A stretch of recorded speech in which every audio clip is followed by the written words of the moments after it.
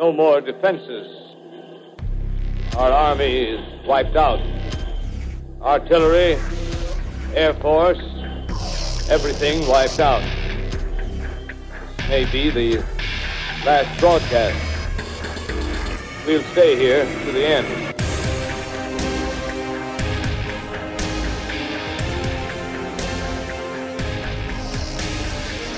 Welcome to Media and the End of the World?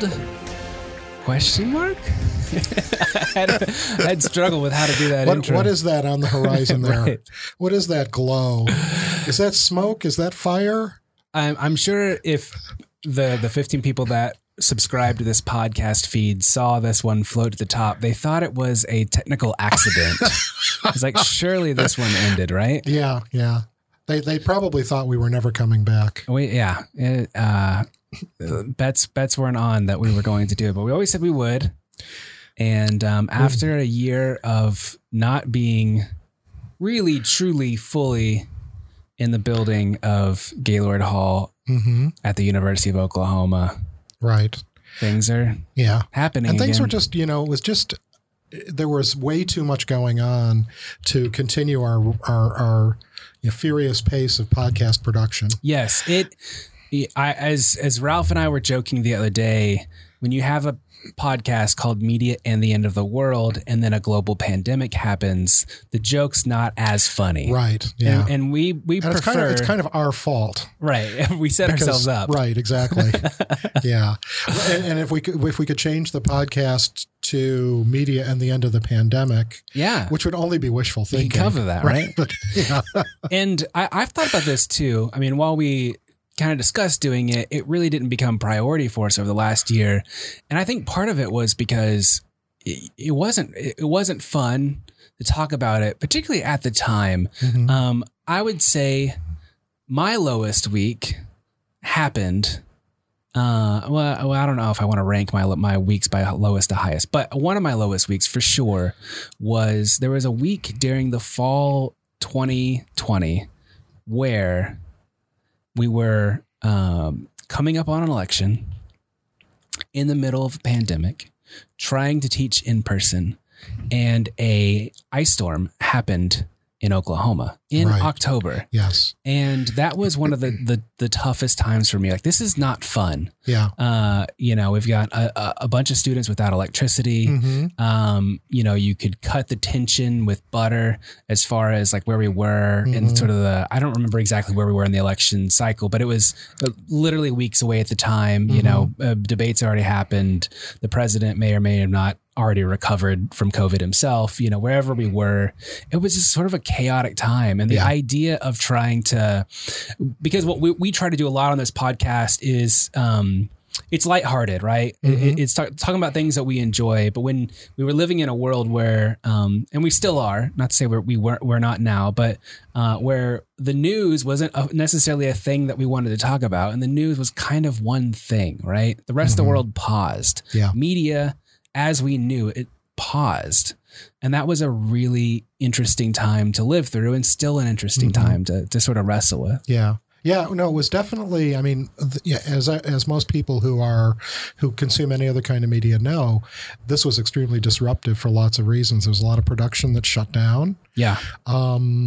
What were those things called? Oh, yeah, movie theaters. Yeah. There were movie theaters, and then they were gone, right?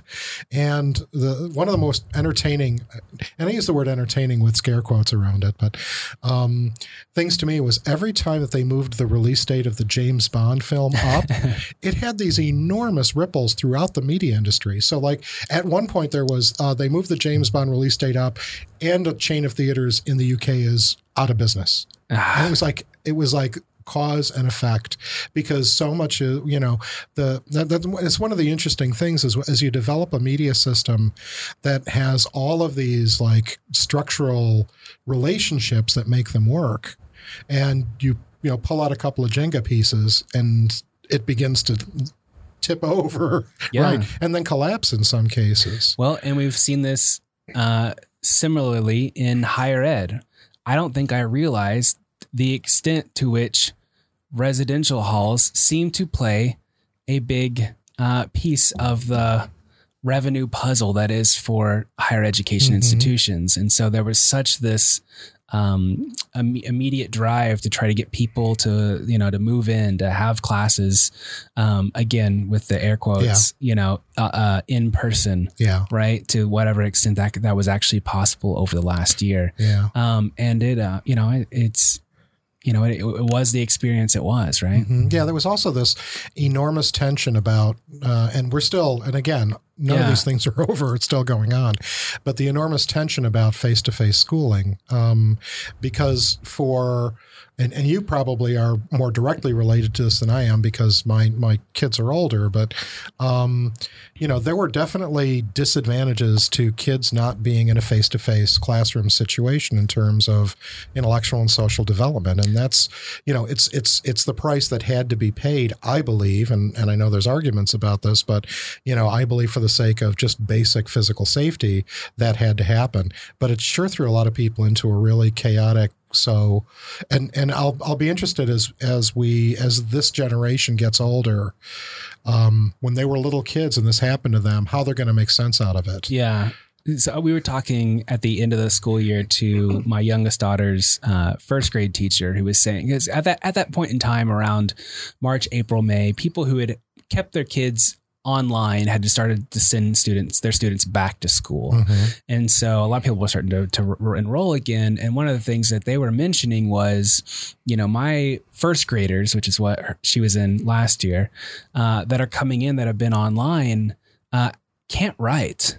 And they just haven't practiced penmanship because they've been doing everything via laptop or Chromebook or iPad or whatever. They had devices. And I remember talking to a friend in college who had grown up in an immersion language program. And while she was very thankful that she was, bilingual, one of the things that she struggled with was like the grammar in English, because it just wasn't harped on as much when she was that that age of development. And so, there are these skill sets that you imagine will linger with them for quite some time, if not forever. And that's really, and of course, now we're in a school year where even though that they are not protected anymore than they were, and we have a variant that spreads, more so, it's all virtually, it's not the right adjective, mostly in person.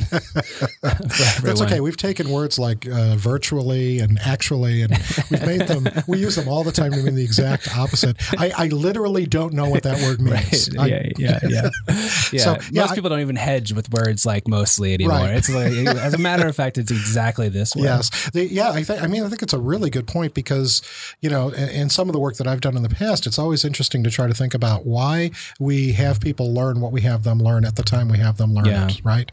So, for example, in the world out there, and not to upset anybody's apple cart, but critical race theory is not taught at the kindergarten through 8th grade level. It's just not part of it, and so you can ask for them not to do it as much as you want. They're not going to not do it because they're not doing it. Yeah. It's not a thing, right? Yeah.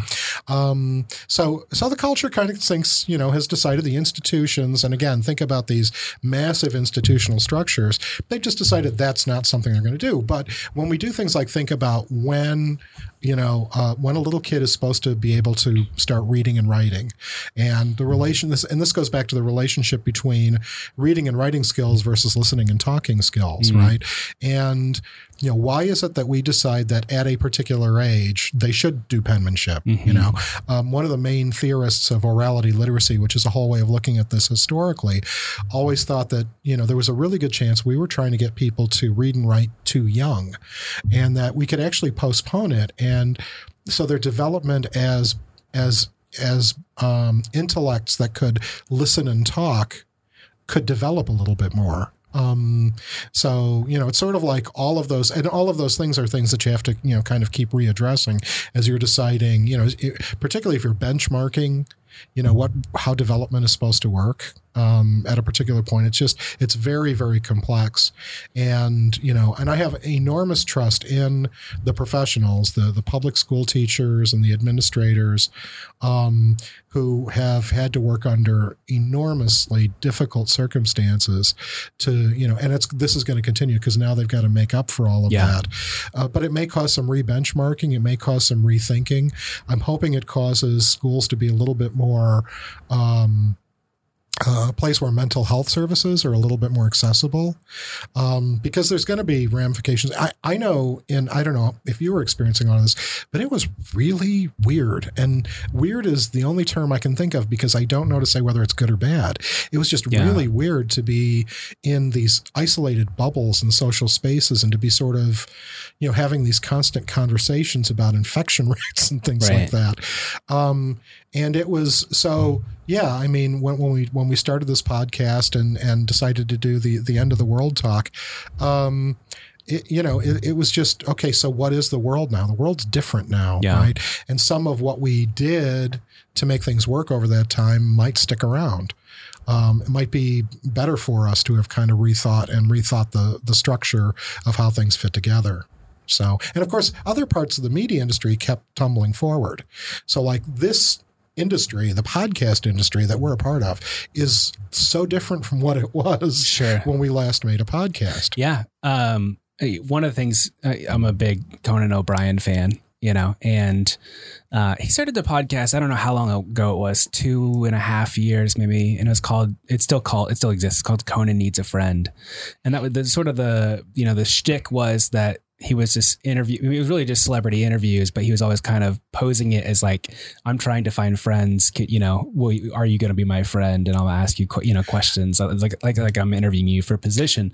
And it's evolved into a pretty, decent conversation every time that he has someone on, to the point of which the Conan show doesn't exist anymore. Right. It finally, as much as he tried to struggle along with it, he finally let it go. And I don't know the details of this, but I do know that if you listen to those early Conan Needs a Friend episodes, they're pretty awkward, but then he kind of gets it.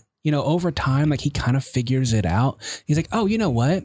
Like this is way better than the 6-minute superficial conversations that I have with someone, from my desk and them on a couch. Yeah. Because it's a little bit freer, a little bit more open-ended. It can go a lot of different places. There's not a publicist, right. Or a Bureau of Standards that are like micromanaging what you're doing. And so, I don't know to what extent it was the networks finally saying, I think this is given its course, or Conan finally saying, you know what, I think I found something that allows me, the creative elements that I like from the television show, but I can finally sort of give that up. I think he, after the failure of the Tonight Show, really felt the need to continue to prove that he was good at his job and he could, still bring some kind of ratings, and that kind of stuff. Go ahead. Well, I was just going to say, I think, in the midst, one of the things that's happened in our lengthy hiatus was that I actually taught a podcasting class. I think that was, which was a phenomenal experience. I had great students.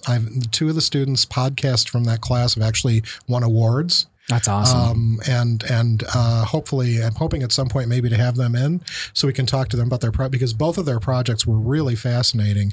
Did you find that your students, there's a lot to dig into here, but were they more interested in a specific style of podcast? Because I will say the kind of podcast I listen to, I think are not your, if you were to sort of look at the audience for what most people are listening to, it's more serialized and a little bit more produced, where I'm mostly like news and, that kind of stuff and commentary. But what were they into? Well, I think, I wish I could generalize about it, but it's really hard to do that because, that's good. They are all over the place. One of the things we talked about, and this was what you were talking about, was making me think about, was that some podcasts are You can sort of like be half listening or listen to it without, it's not like you have to follow every moment of it. They're not that demanding in terms of your attention. And then there's other podcasts, and this particularly applies to a lot of very carefully produced fictional podcasts, right, where if you're distracted, you're going to lose the trail. The one we listened to was a podcast called Bronzeville, which was Larry Fishburne was one of the producers and was in it. And I don't think it's very widely known. It's a very early podcast, but it was a narrative fiction podcast about African Americans migrating to Chicago in the early 20th century when they were establishing the Bronzeville neighborhood of Chicago. It's so well produced. And it's basically that old kind of like very traditional sound effects, narration, character development, audio. How do we distinguish that kind of podcast from what Audible gives, what sort of audio books? Yeah. I mean, that's interesting because Audible, because there's a lot of innovation going, and I can't say I'm really thoroughly, I don't subscribe to Audible, so I get this mostly secondhand. But there's certainly been a lot more effort put into producing. Yeah. So they are, but again, these are all, they sound really like what radio sounded like in the 40s and 50s, right? They're using a lot of the same, the quality's obviously, tons better and everything like that. But there's all of these influences historically that are going into those like constructed fictional podcasts. So there were some students who did that, who did some variation on that. There were some who were doing just casual conversations, kind of like what we do here, about fairly specific parts of life. There were two that were about basically online gaming that were either documenting adventures, right? So they were actually doing audio recordings of people participating in an adventure or talking about that world. And then there were some nonfiction ones that were, the two that won awards were both nonfiction podcasts, and they were really interesting topics. They were produced with an ear toward journalism, an ear toward serial, which, having done the research to put the class together, it's amazing what the first season of podcast of the serial podcast did to kind of change the whole game. Yeah. They put it on the map. Yeah. And so a lot of and there's still these clear divisions. Some people can't listen to podcasts, right? It doesn't, they can't stop doing stuff enough to listen to things that require their attention. So here's how my podcast consumptions have changed. Okay. I am now listening to everything at minimum 1.5 speed. If you talk really slow, I might bump it up to 1.75. Right. And I will tell you that when you listen to stuff that fast, you just consume a lot more. It's like, like it's like when you're eating super fast, you can eat a lot more before you realize you're full, which isn't good for you. So I'll listen in a month to 2 days worth of podcasts, but I'll do it in a 24 hours amount of time or something like that. So it's a pretty healthy dose now. Yeah. I'd say I do the same thing in some circumstances. It's sort of dependent on the technology I have access to at the moment. I have these running battles with, I use Alexa because I'm that stupid, but I've tried to ask Alexa to play it faster, and I still can't figure out how to get Alexa to do that. It just gets very confused, and so I have these running arguments. Hey, Alexa, skip ahead 3 minutes. And then ding, and then nothing. Right? Someone's just so angry at you for saying that into the microphone. Because you usually say that as you're skipping their ads, right? Yeah. But I think I've done the same thing, listening to things faster because we can certainly perceive them fast like that. But you really wouldn't want to do that with some of these sort of like more complex fictional podcasts. And they have like music in the background. I mean, that stuff doesn't work as well if you're listening to it at a higher speed. Right. But I think this is normal, and I think it's something to think about for a production side. How does someone I'd love to know what the stats are, that says 80% of people listen to something faster than your speed. Right. And that makes you think about, if it's a conversational podcast, what speed do I talk at, assuming that they're going to speed it up? Well, we could take this thing we're recording right now and just put it up on the web at a faster speed, right? Go. Yeah. and then tell people, you have slow to listen it down. To it and slow it down. Yeah, get them to interact with that. But the other thing that's happened over this time, of course, too, is that the whole if you think of podcasts as sort of like a chunk of culture, it's become much more heavily corporatized. Yes. And there's a lot more money at stake, and it's much, in many ways, much more integrated with the rest of the media environment, which is, to me, it's great because it's still an amazing storytelling environment, whether those are nonfiction or fictional stories or conversations or Conan or whatever it is that you're listening to, what you're listening for, which is really great. There's a lot more investment in it.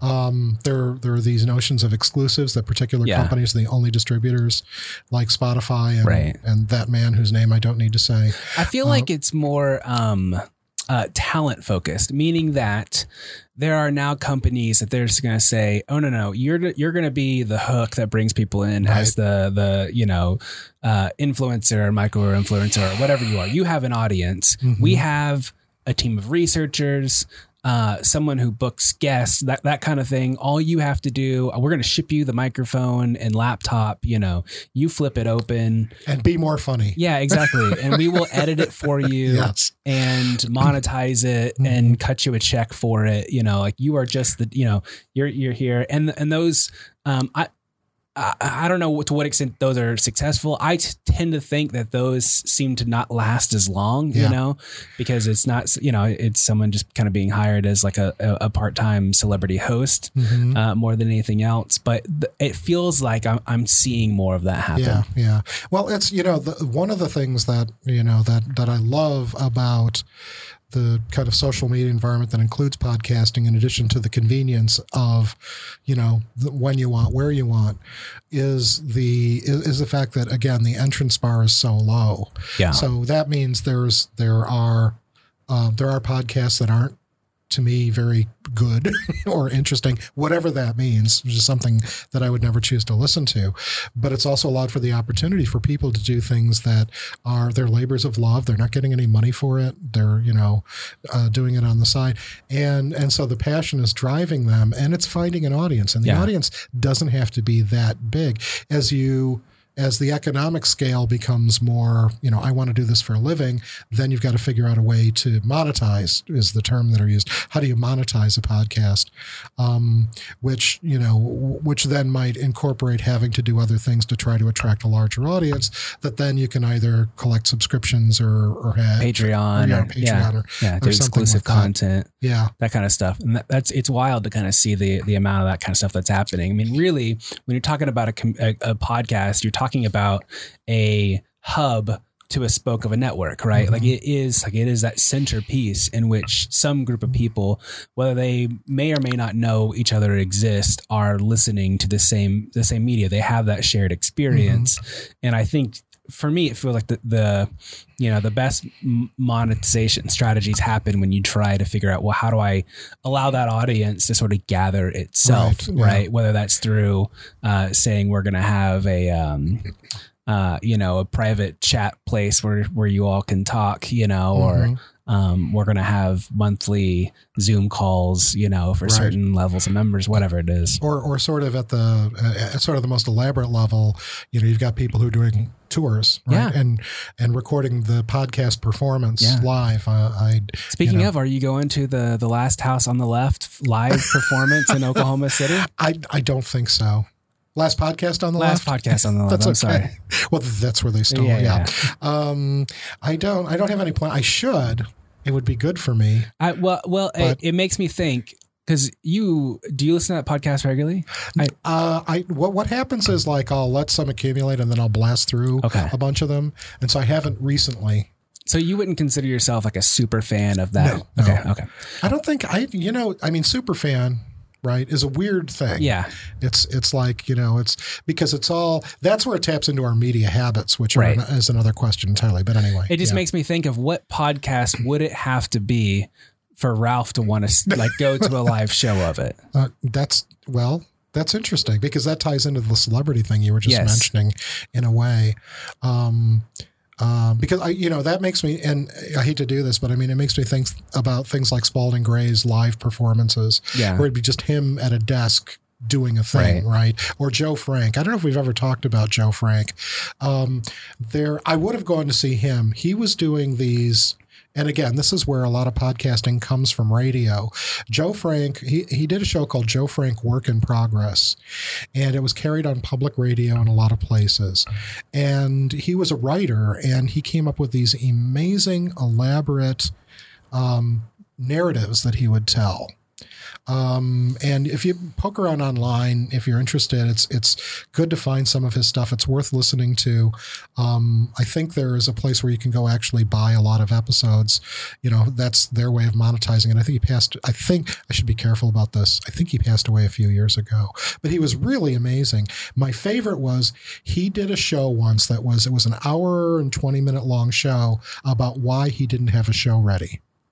So this involved him telling this elaborate story about his girlfriend's cat that got sick, and he had to do, and it was clearly, he didn't, this is why there is no show. And he would do that. There'd be a little musical cue, and then he'd go into the next part of it.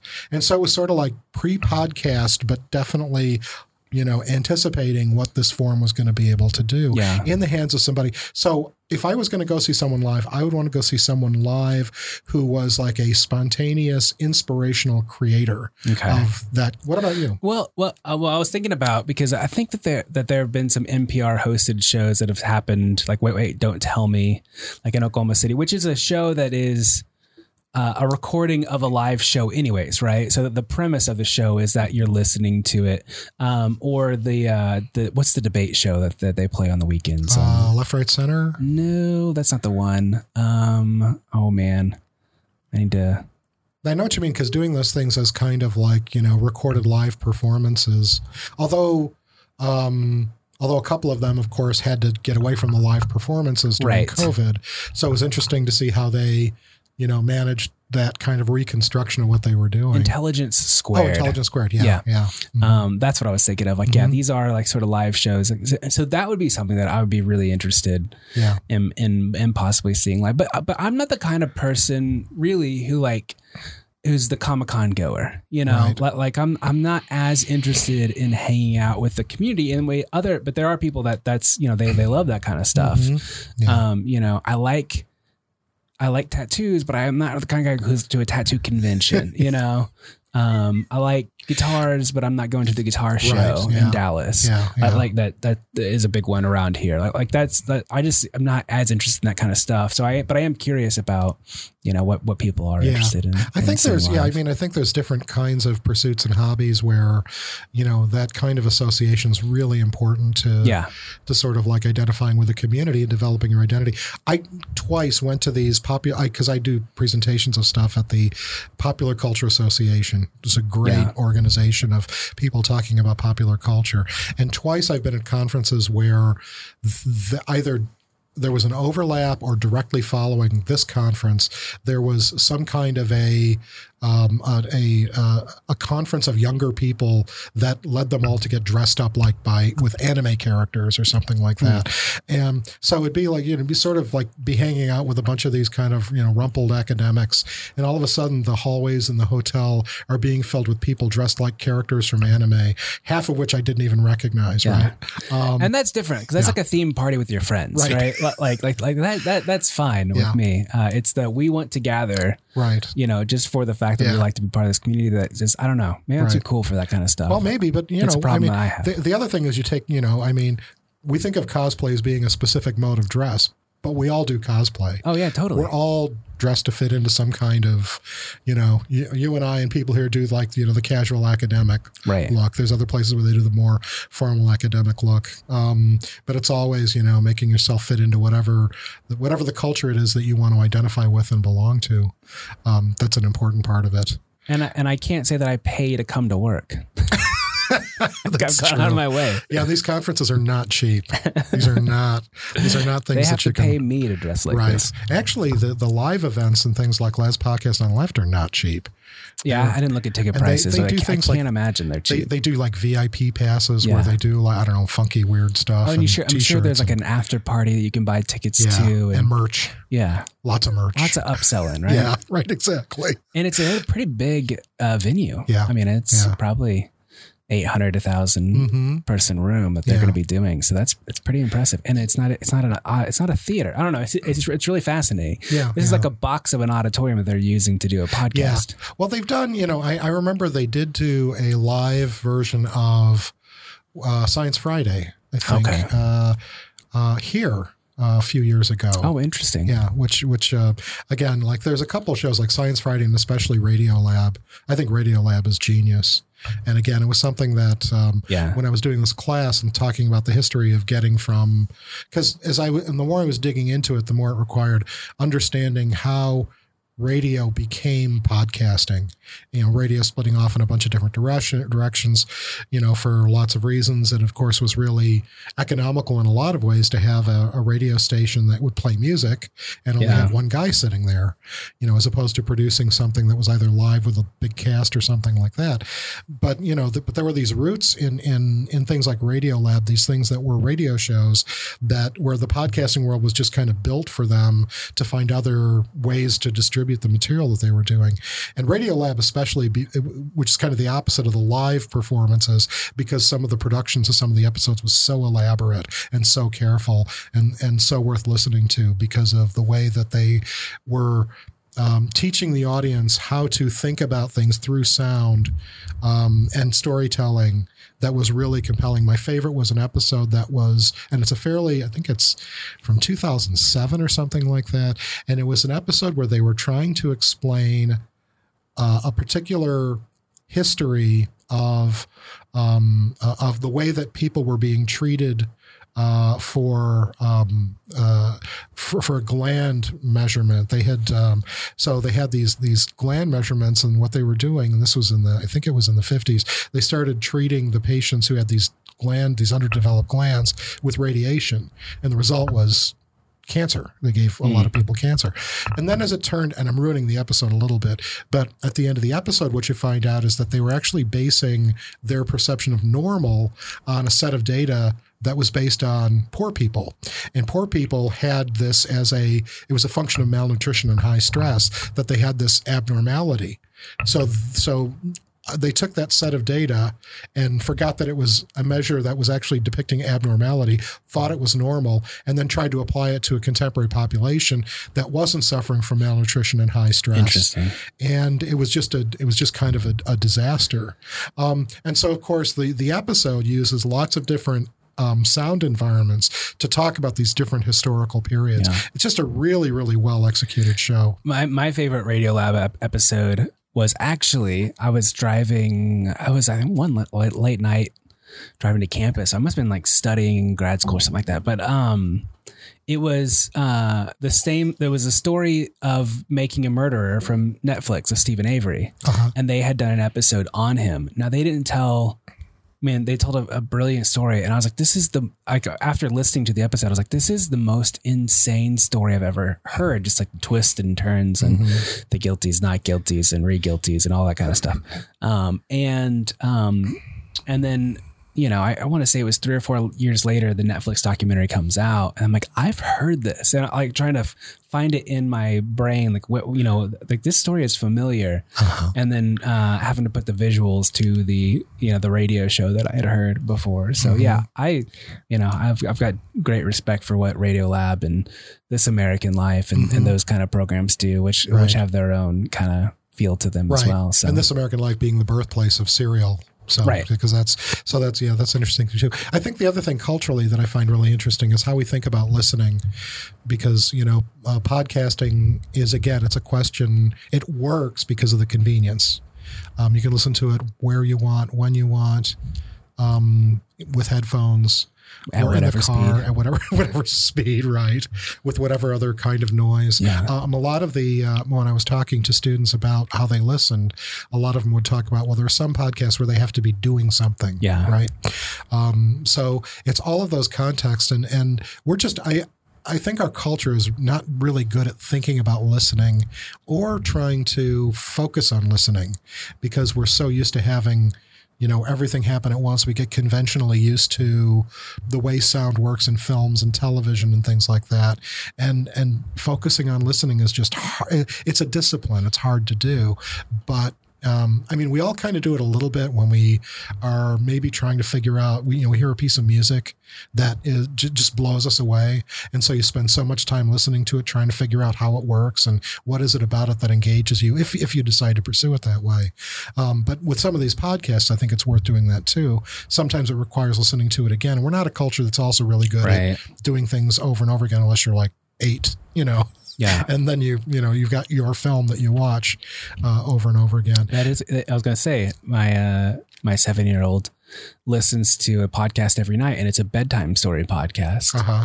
And it's the podcast is called Little Stories for Tiny People. And the host's name is Ray.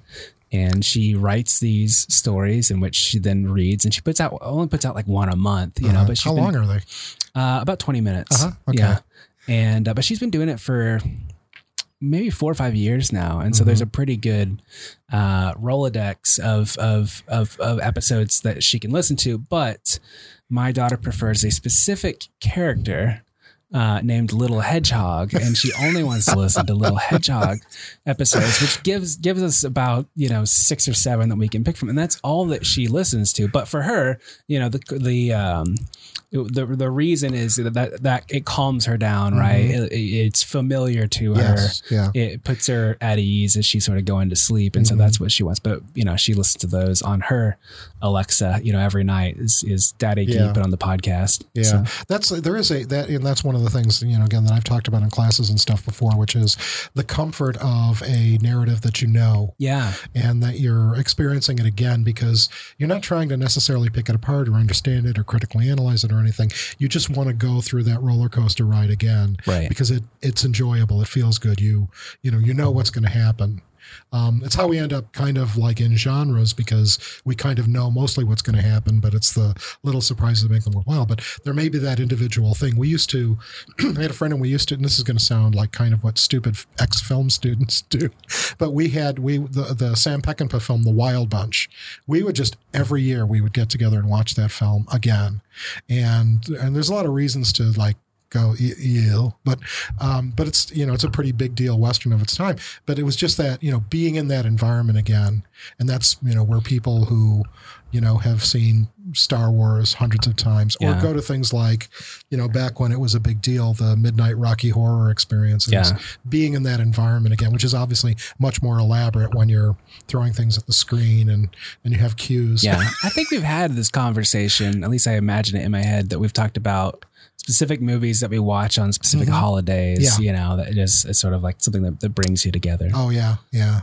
Well, eventually, probably I'd say maybe in about 3.5 months, we'll talk about Hallmark Christmas movies. Oh. Because it's a thing. It's a thing in my house. It's a massive thing. Oh, I might have a roommate who she subscribes to the Hallmark Channel, for a very short amount of time and watches them and then gets rid of her subscription. Well, you can't do it for that short, because they do produce like 150. Don't give it away. Don't give it away. Yeah, we'll get to that, and then of course we'll have our Halloween specials, which is for me the most important holiday of the year. We'll get to that in a little bit. I think season 4 of Stranger Things is finally coming out. Awesome. So we'll Yvette might have to come back and this. By the way, Yvette Walker is podcast superstar herself. She is, yes, and she's been on our podcast a couple of times before. We will have her back too. Yeah, because she's been winning her own podcast awards. Yeah. And I would love to talk to her about, because her format's really unique too. Very specific to certain topics, and also very short. Kind of producing 10 to 15 minute podcasts, which Lord knows we could never do. Right. Well, other things. I mean, on the big wall of Post-it notes where we've written down things we're going to talk about in the future, which I should point out doesn't exist. But if there were such a thing, I know that a couple of things that Adam and I've talked about. We have to talk about Jeopardy. Yes. Let's hit that real quick. Okay. Let's do it. All right. What are your thoughts? My thoughts are, Geez. I know, what right? a car accident. It's so sad. Jeopardy is such an institution. Replacing Alex Trebek is already an incredibly difficult job.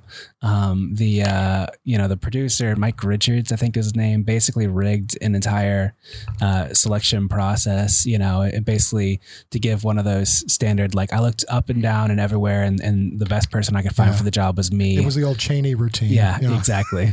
Yes. I was like, who said this? It's Cheney. Ken Jennings didn't get it for similar reasons, although I still think there's an outside shot maybe. And I still think he's, if you're placing bets, you might still put him Ken Jennings' way, but it's just sad. I'm still pulling for LeVar. Yeah. And I think LeVar Burton would do great. And the world, that's what the world wants. Yeah. That's why it's like an incomprehensible car wreck to me. But don't you think that it can't recover now? So I had this thought when, oh my gosh, who was the host of Price is Right for ever? Bob Barker. When Bob Barker stepped down, it was like, there's no way this show will exist, because this is a show that already, like, part of its shtick is it's stuck in time, right?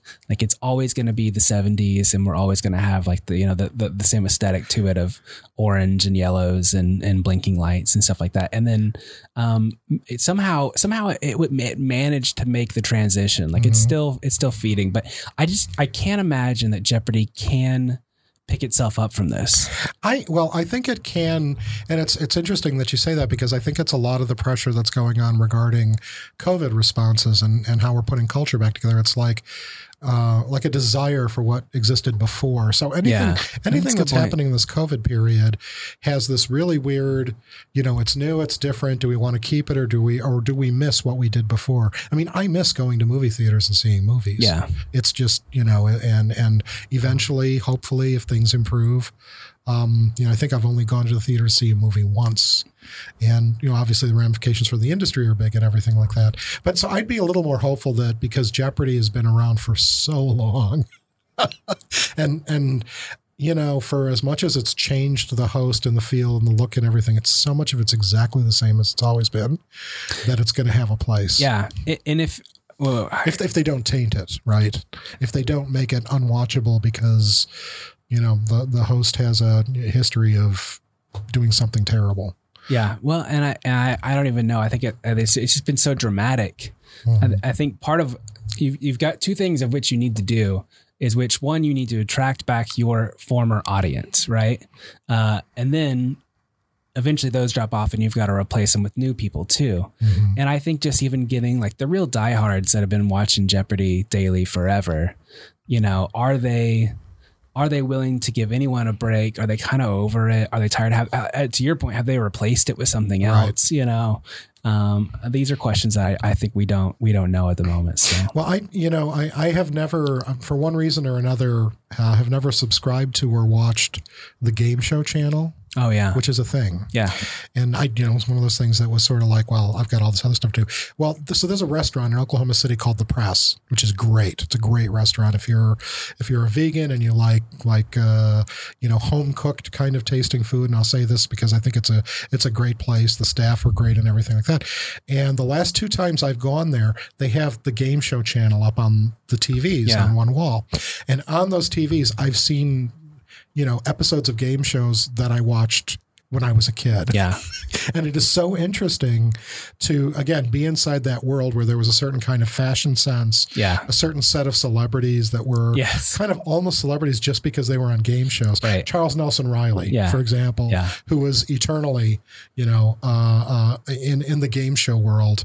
And it was just interesting. So I think that nostalgia thing is a big factor in a lot of ways. Game shows are such a weird, we'll talk about that more too, because that's your métier, as they say. That's right. The world that is of significance to you. Yeah. So, we got a lot to catch up on. We do. In fact, Caulfield and I have been talking about maybe doing something about the Circles coming back for its new season. And I might have them roped in for a full podcast to go. Oh, that would be excellent, because I actually had a Caulfield gesture I wanted to do today, but we'll do that in the future too. All right, sounds good. Because there's a lot to catch up on and talk about. So, all right. I think we've hit our time limit. Yep. Good to catch up. Yes. Good to dust off the old microphones and get the happy to soundboard have ready. gotten the horses out of the barn. We'll do this and again. Find out that they can still run. Yeah. Until next time.